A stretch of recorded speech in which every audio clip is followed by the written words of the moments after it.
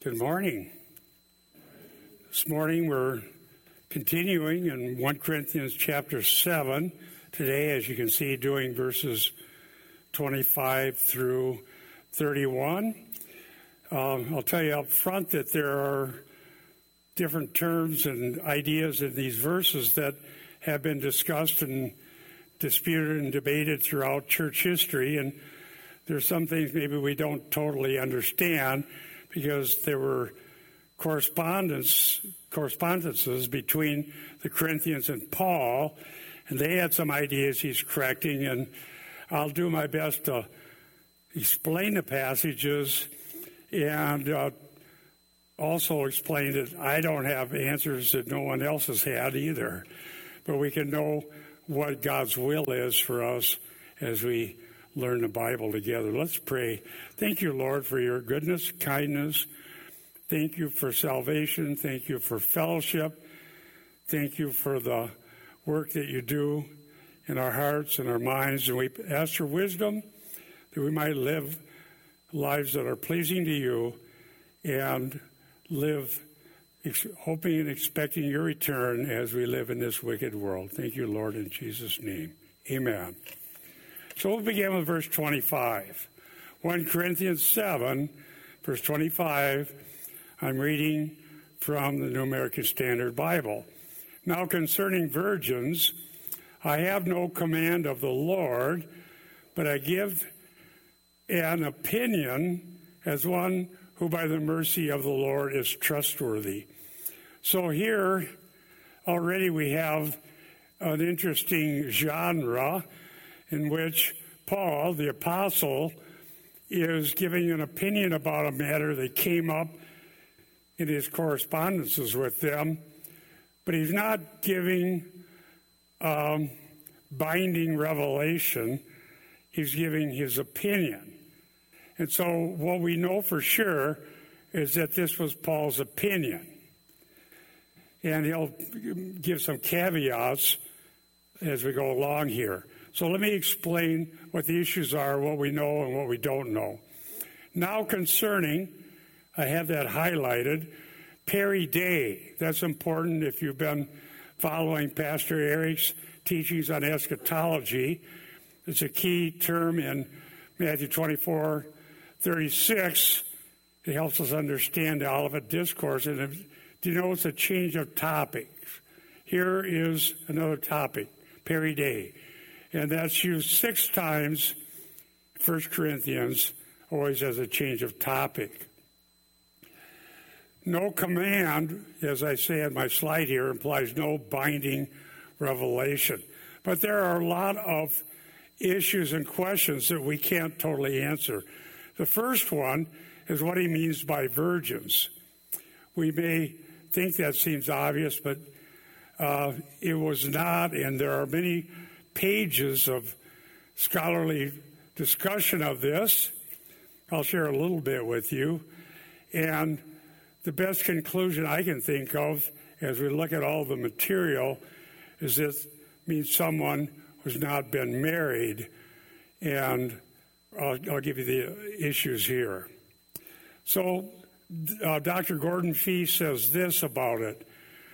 The view adopted here, that's in his commentary, is that it was a term that the Corinthians used in referring to some young betrothed women who, along with their fiancés, were being pressured by the pneumatics and were now themselves wondering whether to go through with the marriage.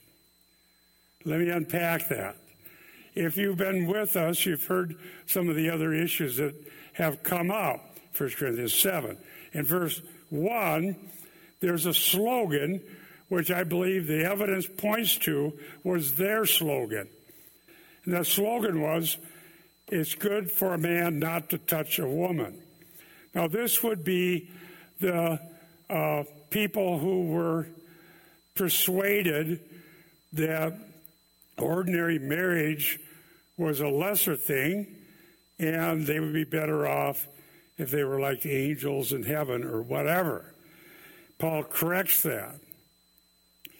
When Fee uses the term pneumatics, there is a phrase that he uses about some of the false teachers in Corinth. They considered themselves the spiritual ones. Pneumatic would be spiritual, one who's characterized by being spiritual. So the pneumaticoi were the spiritual ones who had a higher spirituality than the ordinary Christians. And I'm so adamantly opposed to that. I've written several articles about it. There are not extraordinary Christians versus ordinary Christians based on some higher order experience. There are Christians and there are the lost. Christians are those who have believed the gospel, are born of God, and are joined to the Lord, who have received the Holy Spirit, and they have various gifts, various degrees of maturity, and so on, but we receive one another in the Lord and not make judgments about who's greater and who's lesser. Now, we get that problem coming to the forefront already early in 1 Corinthians 1. I'm of Paul, I'm of Apollos, I'm of Peter, I'm of Christ. They had judgments they were making about who's the better or more important Christian. So evidently, here we're reading between the lines, the pneumatics were suggesting that their slogan, it's good for a man not to touch a woman, would mean that those not married are in a better spiritual condition than those who marry. Paul isn't agreeing with them, but he's giving advice because at this time, as we will see, there evidently was some severe trauma going on in Corinth that made life difficult. Dr. Thistleton, whose commentary just on these verses, I printed out 11 pages, single-spaced, and he cites anything and everything that's ever been talked about. Was this the influence of Stoic philosophy? Was it the influence of the Cynics, many of whom were against ordinary marriage and so on? And he finally comes to the conclusion that the term virgin means those who have not yet married. That seemed to be the best answer because it isn't as simple as we might think. Another commentary says this. They cite fee, and they come to no definite conclusion. Let me cite Dr. Gardner, another commentary from a very solid scholar. And he summarizes what we've learned so far in Paul's discussion. Quote, all believers are to serve the Lord. If this can be better done when unmarried or when married, then that becomes a genuine criterion for decision making. If a person is tempted to immoral behavior and marriage is the answer, then the decision is guided by vital biblical principles. Now, this was before. In the end, Paul's saying, I have no command from the Lord. What we're commanded to do is serve God by faith, faithfully, whether it's married or unmarried. Now, the word opinion is used here in the text of verse 25. I give an opinion. That word is used a few times in the New Testament, and it means judgment or viewpoint. So Paul is sharing his opinion, but not binding revelation from the Lord, because he says, I have no command of the Lord. I think one thing that's of interest, at least to me, is that Paul knew what the Lord had objectively given to him to teach. He received his apostleship from the Lord himself. He received objective revelation from the Lord. We'll study that when we get to 1 Corinthians 15. Some of the things they're bringing up are things that he had not objectively received teaching from the Lord himself, who appeared to Paul numerous times. So therefore, he has nothing but an opinion to offer, and even as though he's a trustworthy person, his opinion isn't binding. I think it's instructive, and we should be circumspect about this. It's amazing to me that if someone who was an apostle would demur from making his own opinion binding, why is it that we have so many lawgivers nowadays who are more than happy to make their opinion binding on everybody?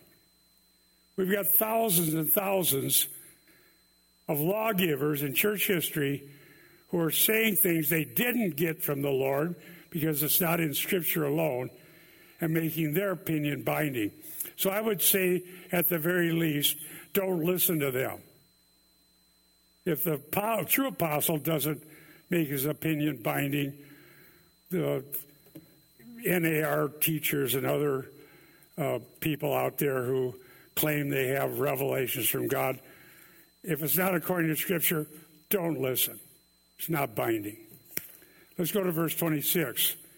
So here's his opinion. I think, then, that this is good in view of the present distress, that it is good for a man to remain as he is. Now, here is another factor that's caused a lot of discussion. It's not entirely clear that at this particular time in history that the city of Corinth was under a severe distress, but it may very well have been. If it was a severe distress, which he says, likely something like a famine or some sort of turmoil. And at this time of distress, it was good for a man to remain as he is. In other words, don't make major changes.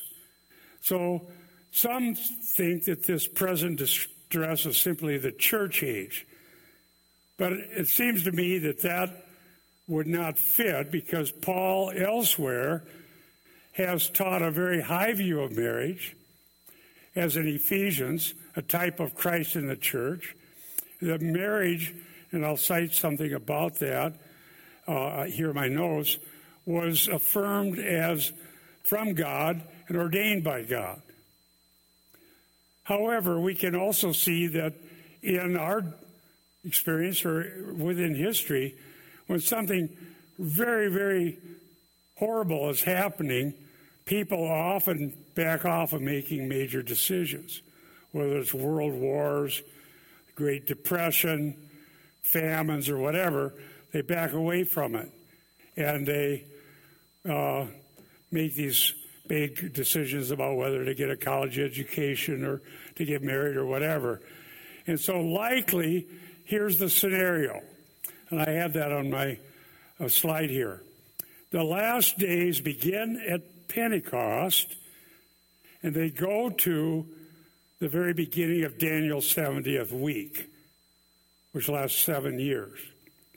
During this age that we're in, often called the church age, there's always the last days, always trials, always difficulties, always persecution against the gospel.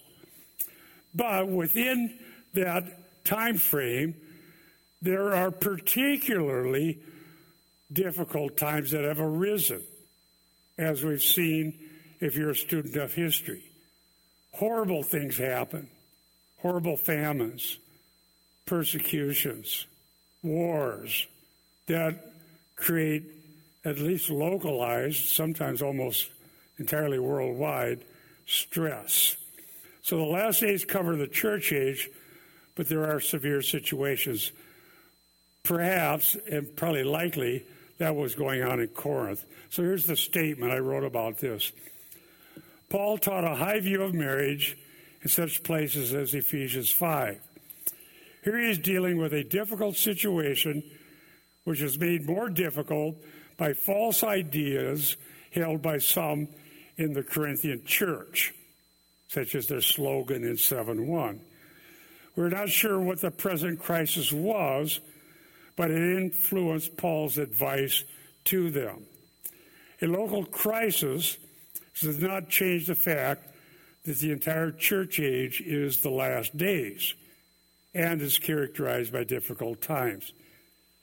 Even at that, Paul is not giving a command from the Lord, but his opinion.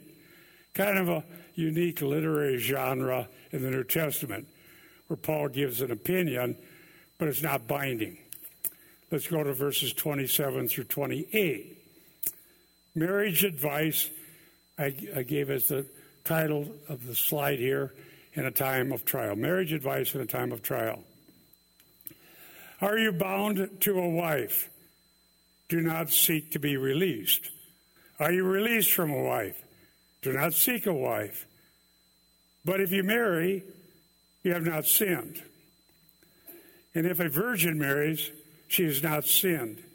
Yet such will have trouble in this life, and I am trying to spare you. Probably not good right now for any spouse to say amen loudly. Somebody may be offended at that. Now, let's look at the issues here.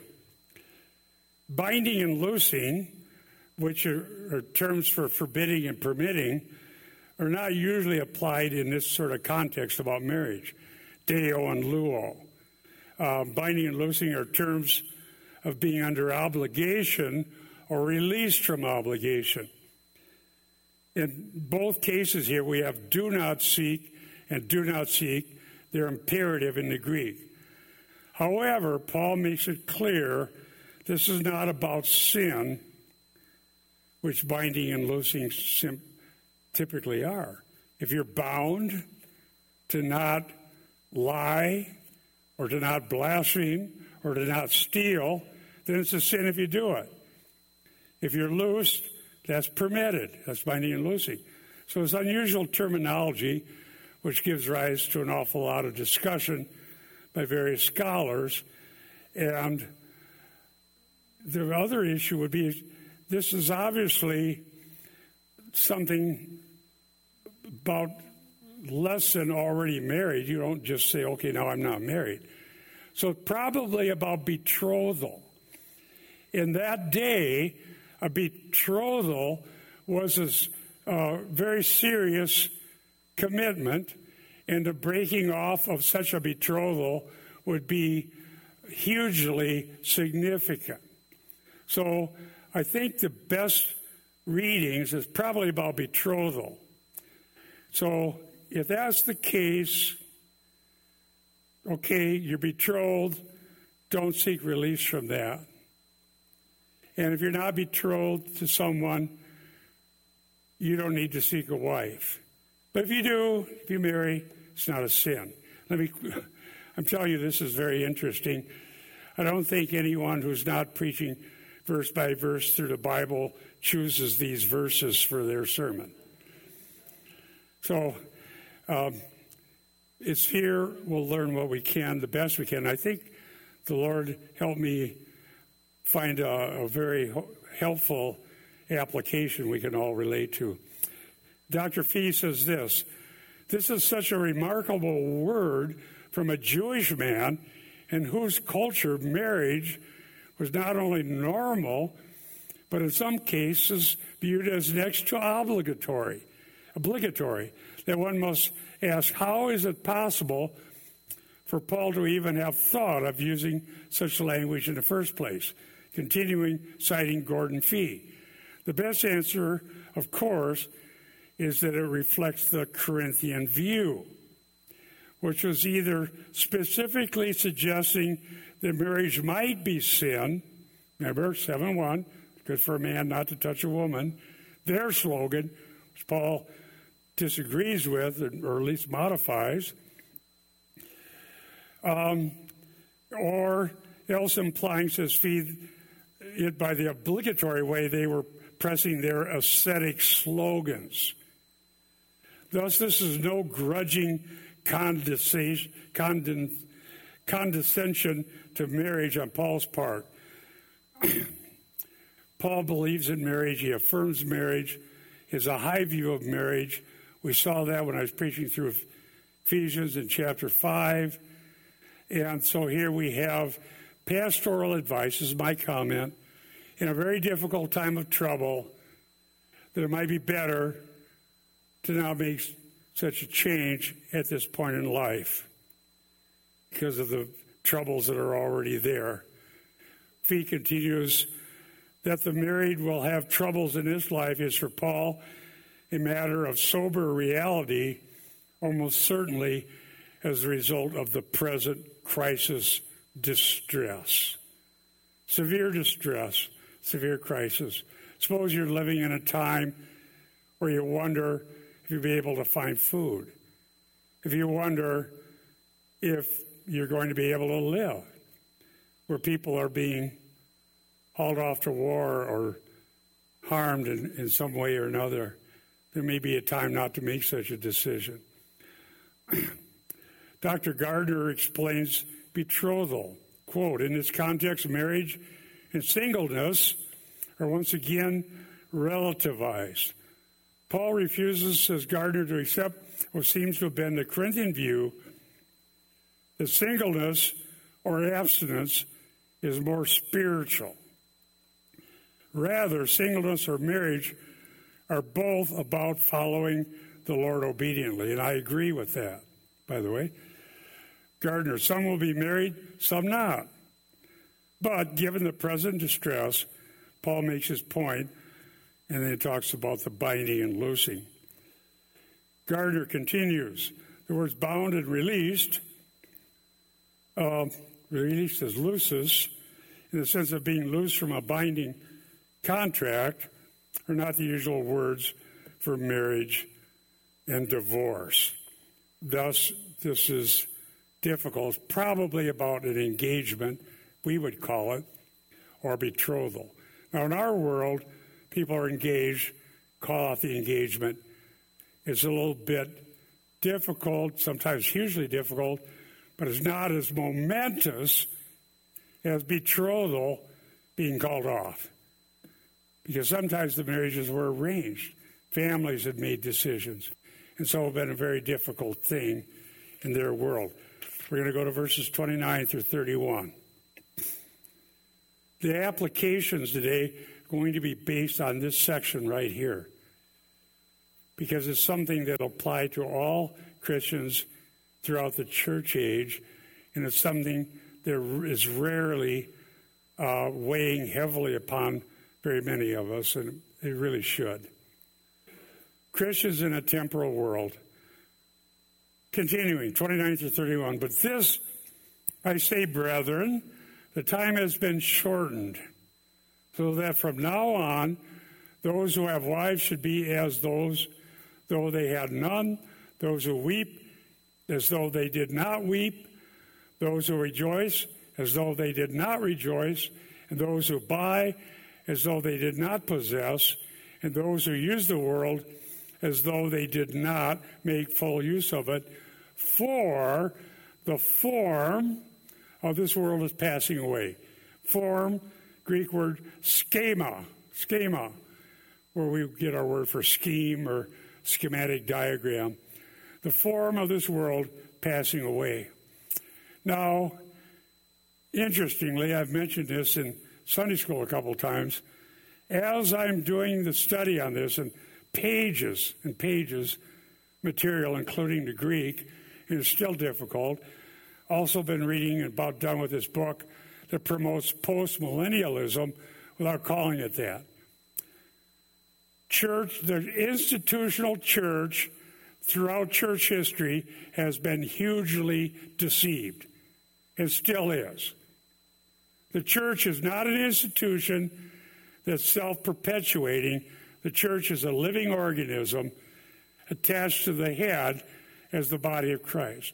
The gathered church are people who are born of God, who love God and one another, and we're here for each other, and it's comprised of all different types of people. And our status in the church is the same. We just have different roles and different needs and situations, but we're all members of the body of Christ. And there's no such thing as an unimportant Christian, because we're all part of the body of Christ. And we always need one another. That being said, here I'm reading a book that's saying the role of the church is to be the intellectuals, the prominent ones, the movers and shakers, and we're going to influence society, and we're going to make a Christianized world that's better and better, and we need to get to it right away. We're going to do it through the ways one influences thinking and so on. And what Paul is writing here would be considered absurd to the postmillennialists. In fact, I can quote people who call any of us who believe this, and it's scripture that would apply to all of us, defeated Christians. We are called, brothers and sisters, by the hot shots, we're called defeated Christians. Why are we defeated? Because we long for the return of our blessed Lord. Because we're not satisfied with a wicked situation that grieves us day by day. And we realize that we live in a time of distress. And that even should we have the best of the best, wonderful families, great job opportunities, successful businesses, multiple friends, everything, as I heard said, is downhill and with the wind, some strange existence I haven't known. Even if that's all true, this still applies. Don't boast in how good you have it compared to somebody else. That's the point. If we have no longing for our Lord, if we think somehow there's going to be a kingdom on this earth with Jesus still in heaven, and it's going to be Christianity, we're deceived. The Bible doesn't teach that. In fact, those who are writing these things hardly ever do any biblical exegesis. It's absent. They throw out a proof text, paint a picture, and leave it at that. And that's what I'm going to deal with. Show me the evidence. Show me what the Bible teaches. Show me where you can incorporate the teachings of Jesus, not just cherry-picked ones, into your theology. They can't do it. They won't do it. Because they're important, and we're not. We're just ordinary Christians who need the Lord Jesus, and we long for him, and we long for the marriage supper of the Lamb. Now let me cite a couple scholars, and then we'll go to application. The time here, notice in the first line here, the time, kairos. Definite article, and kairos, which in this context means critical time or time of opportunity, or the crucial time. Kairos, the time that this applies to, began at Pentecost and will go on until, throughout the church age, until 1 Daniel 70th week, and then the Lord himself will reign for 1,000 years on the earth. Let me point out that the scholars in this matter see the important caveats. Dr. Gardner, he, talking about Paul, clearly does not suggest that people give up their regular life activities because of the imminence of Christ's coming. Nevertheless, what Paul writes about the time is indeed driven by an eschatological, that means end time, frame of reference in which the Christ has come and will come. Paul works with a view of history that sees these 2 points in history as enclosing an age. First Advent, church is born on the day of Pentecost. Second Advent, complex event, begins, I believe, with the rapture. And then Dr. Gardner points out in 1 Corinthians 10:11, Paul speaks of us upon whom the end of the ages has come. That's us. Frankly, I can say this. If postmillennialism were true, that we're going to dominate the world and Christianize it without most people ever being converted, they'll just act Christian. And we're going to do all that and then invite Jesus back, that we're going to Christianize the world and we're going to take dominion and give that to Christ if he ever returns. That's absurd. It's so obviously absurd. How is it so many people believe it? But they do. The end of the age means we need to be about the work of preaching Christ and the gospel so those can escape from this present evil age and be part of the kingdom by being under the king and under his lordship. Gardner says the age that began with Christ's death, resurrection, and exaltation will come to an end at his coming. This time has been shortened, which may simply mean that it is short. However, the word can also mean short in the sense of limited. It doesn't go on forever. This is a temporary time we live in. It doesn't go on forever. Judgment is coming. Can you imagine writing a book about the calling of the church and not say one word about coming wrath? Not something to even be concerned about? In fact, pointing out that people like me who, not that I was mentioned, that are pointing out the need to flee from the wrath to come, have an escapist eschatology and we're probably defeated Christians. It's ridiculous, but that's what they say. Dr. Feast says the decisive event has already happened. In Christ's death and resurrection, God has already determined the course of things. The world in its present form, there's our word schema, has already been brought under God's judgment. And so decisive, says Fee, is that event that it has foreshortened the time. The result is that even now, what others are absorbed with, the followers of Christ, though using, is nonetheless free from, in the sense of not being controlled by. All of these things, marriage, celibacy, sorrowing, rejoicing, buying, using, belong to the world in its present form.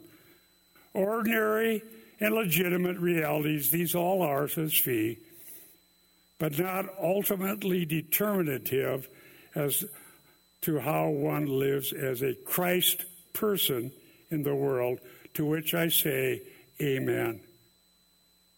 How much I buy, how much I sell, whether I'm married or single, whether I have a lot or little, I still long for the return of Christ. None of us is so great that we don't long for Christ in that marriage supper of the Lamb. Now let's look at a couple of applications. The first one will be a parable. We must live in light of the values of Christ rather than those of the world, which is passing away. Secondly, we live in the last days and must make faith in Christ and his promises our highest priority. Our highest priority. Let's look at a parable. It begins in Luke 14, 15 through 17. This is about a great banquet. Now, that may not mean a lot to us in the world we live in here at this time, but it was massive in the world that Jesus taught in. We see many parables about suppers and so on, including the one of the prodigal son that comes right after this in Luke 15. Not long after it. So let me read these verses and then set the stage and see what's going to happen and why it's pertinent to what we're learning, those who live in the world as if they were not using it. Here's what it says. When one of those who were reclining at the table with him, that's Jesus, heard this, he said to him, "Blessed is everyone who will eat bread in the kingdom of God." But he said to him, now here's the parable, a man was giving a big dinner, and he invited many. And at the dinner hour, he sent his slave to say to those who had been invited, "Come, for everything is ready now." Now, I was blessed to see when I was looking up what resources I have that Kenneth Bailey covered this parable in great detail in his book, Through Peasant Eyes, one of his earlier books, Through Peasant Eyes. And let me tell you what he said about this. Those invited would be important friends and associates. Bailey points out that the earlier invitation had already been accepted. The messenger would go out when all was ready. Once the animal was slaughtered for the great feast, the dinner had to happen. The appropriate animal depended on the number of guests who had accepted the invitation. Bailey, Through Peasant Eyes. Now, he mentioned what that might be, whether it was a duck or a if it's really big one, it'd be the fatted calf that comes up in the prodigal son. Did you know they did not have refrigerators? Or they didn't have that.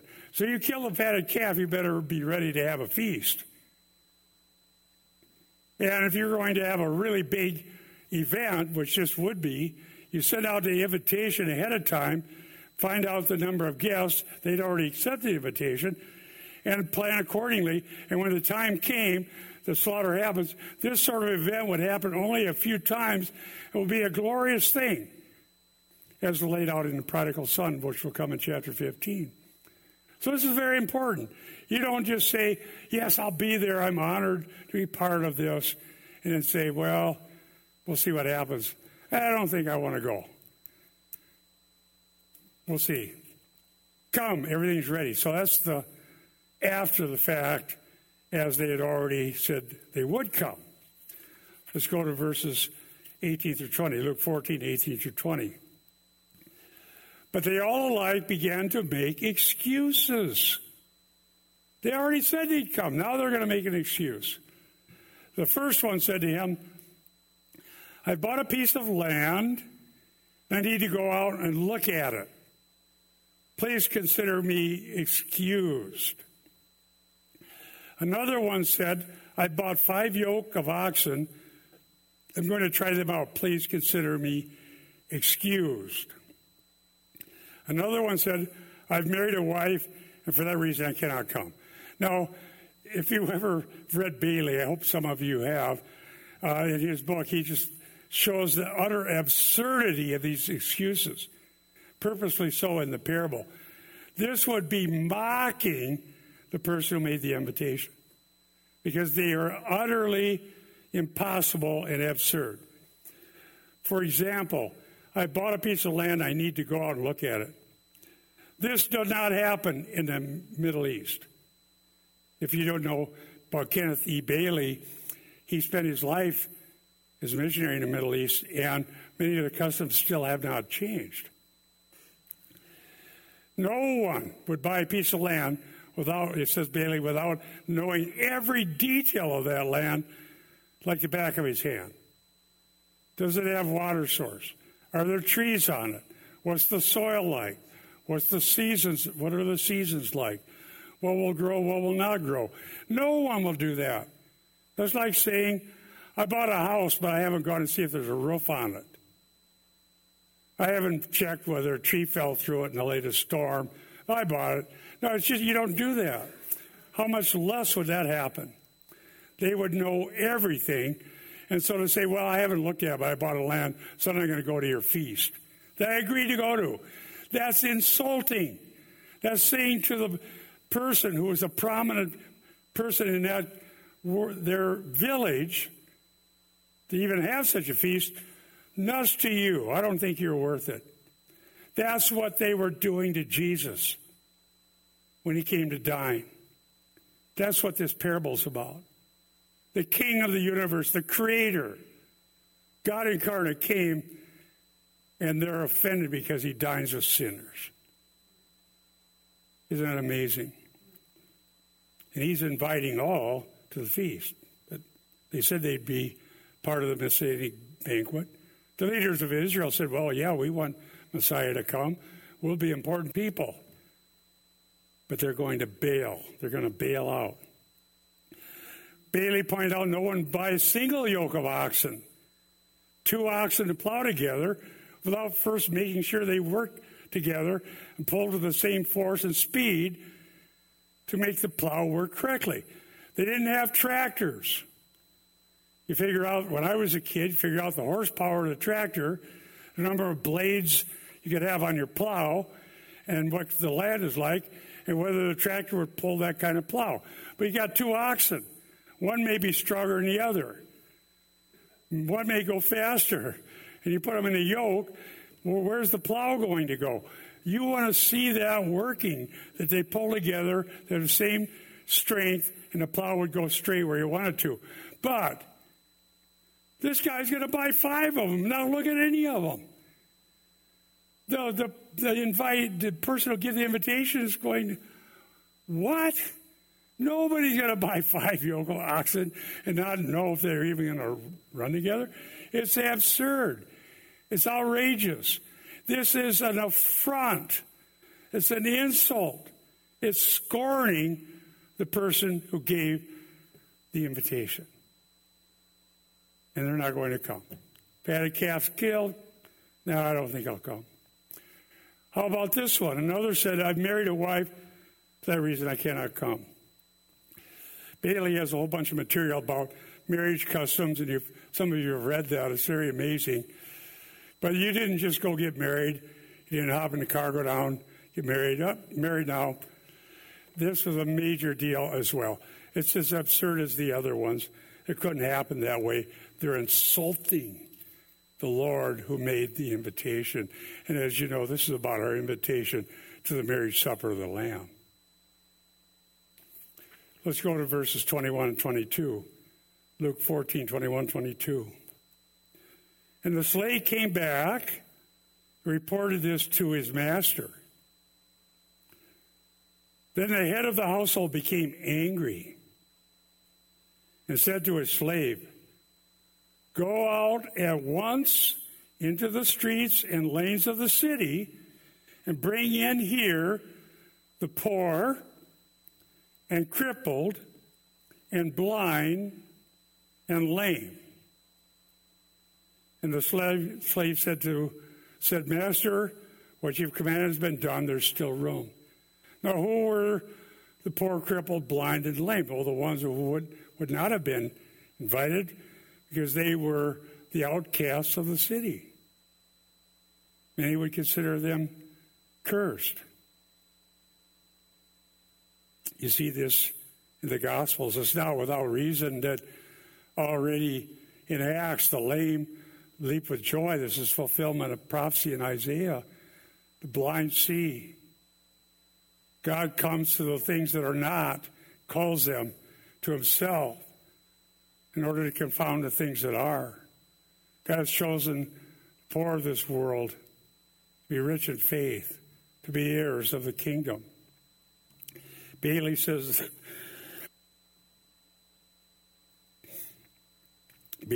this, the host's anger is natural. He's been publicly insulted, but his response is grace, not vengeance. He turns to invite the outcasts of the village. These poor, maimed, blind, and lame are from the city. They are part of the community, though ostracized from the community life. No wonder they were offended that Jesus was dining with sinners. So the parable is addressed to the important people who would only dine with other important people, but those ones bailed in this parable. Verses 23 and 24. And the master said to the slave, go out into the highways and along the hedges. Now you're going outside of the city, and compel them to come in, so my house may be filled. For I tell you, none of those men who were invited shall taste of my dinner. The leaders, the important people, the ones with high social standing that were offended by Jesus are not going to be part of the kingdom and the marriage supper of the Lamb because they were offended at the people who did come to Jesus. I wrote an article called Dining with the King. I think we had some copies of that out there, and it really lays this out. Dining with the King. Do you think about this? If someone was called to dine with a Secretary of State or a president or a head of something important, that would be an honor. But can you imagine dining with the King of the universe? The King of Kings and Lord of Lords?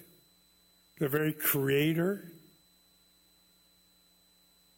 That's what we're called, invited to be part of the kingdom. Turn with me to Isaiah 25, 6 through 9.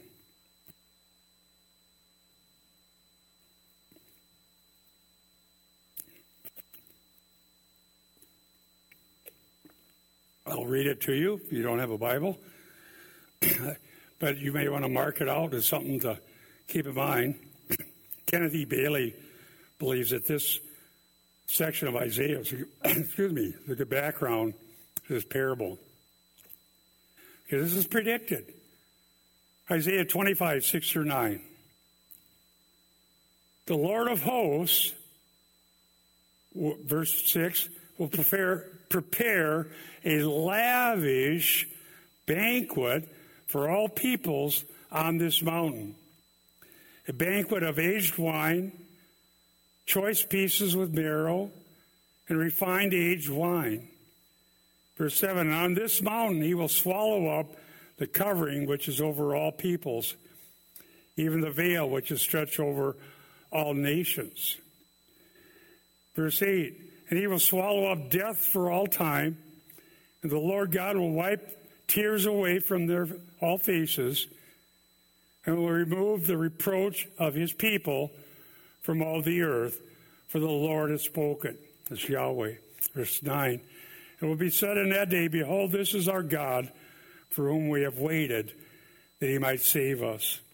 This is the Lord for whom we have waited. Let us rejoice and be glad in his salvation. Here we have, in the book of Isaiah, a beautiful background for the parable of the great banquet. The important, mighty people weren't interested.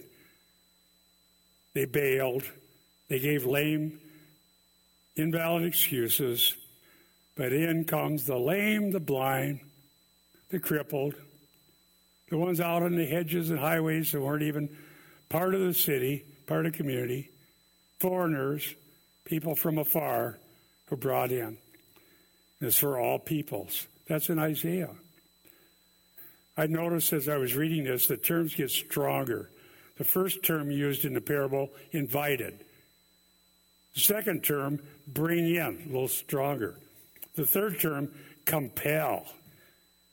Each case, it gets stronger. You're invited. No, I'm bringing you, because the blind and lame and crippled wouldn't think that they have any place like that, but they're brought. Finally, the foreigners compelled. Come in. Time is fulfilled. This is for you. Did you know that God saves unexpected people? That he's merciful? That we're in a crucial time? And that we don't know how much time we have before the Lord pours out his wrath? And we need to not just say yes to the invitation, but be compelled to turn to him during the crucial time. One last verse, or two verses actually, Mark 1:14 and 15. And this uses the same idea, ha kairos, the crucial time. Jesus spoke this, and here's what it says. Mark 1:14b and 15. Jesus came into Galilee preaching the gospel of God and saying, The time is fulfilled. The kingdom of God is at hand. Repent and believe in the gospel. Amazing beginning part of Mark here. The time is fulfilled. I look it up in the Greek. The time, kairos, which would mean the crucial time in history, the opportune or necessary time. Here, Jesus on the scene of history calling for repentance. Fulfilled is a perfect passive verb of plerao, to be fulfilled. And so it's come to this point when Messiah is on history, at hand, and gizo, drawn near. So from the first advent, which includes the virgin birth, the sinless life of Jesus, his miracles, his teachings, his prediction of his own death for sin and his own resurrection, his walking on water, his demonstrating that he had power over everything they feared, death, the storm at sea, demons, every kind of thing that anyone feared, Jesus had power over. And he came to die for sins, once for all, the just for the unjust, to bring us to God. He predicted not only his resurrection on the third day, after he shed his blood for sins, but his ascension. He ascended to the right hand of God before many witnesses. And from Pentecost, so that's part of the first advent, Pentecost is the beginning of the church age. From then until the beginning of Daniel's 70th week is hakairos. The time is staring us right in the face. Today is the crucial moment. Today is the day of salvation. We don't know how many more we have. We read in the news every day someone's expected life to go on is gone. We need to be right with God. In the Greek, there's two imperatives. Repent is imperative. Believe is imperative. So this is the crucial time. And a lot of people say they want to be Christian because it's maybe looks good on in some circles on your resume. I go to a church. Or maybe it pleases your family. Yeah, I'll tell my family I'm a Christian. Well, my relatives would be happy because I showed up at church like they wanted me to, once a year or twice a year. Or I'm American. I guess that's close enough to being a Christian. Not. But the crucial moment is still there staring at us. Will we respond in faith and flee from the wrath to come?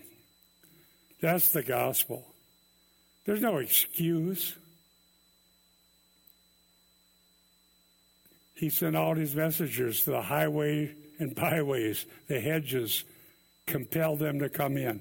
Today, come in to the Messianic banquet. We have the foretaste when we celebrate communion, and we know that we will dine with the King at the great marriage supper of the Lamb. Repent and believe the gospel. Let's pray. Thank you, Lord, for your goodness, your mercy, and for giving us reason to live thinking about your promises and our hope in you. And may our hearts not be weighed down by the worries of this life, but may we realize that what's going on here is important in as much as it determines what will be the case in eternity. May we serve you and love you and not be living for this present world which is facing judgment. I pray that today would be the day of salvation for some who hear this message. Thank you, Lord, in Jesus' name. Amen.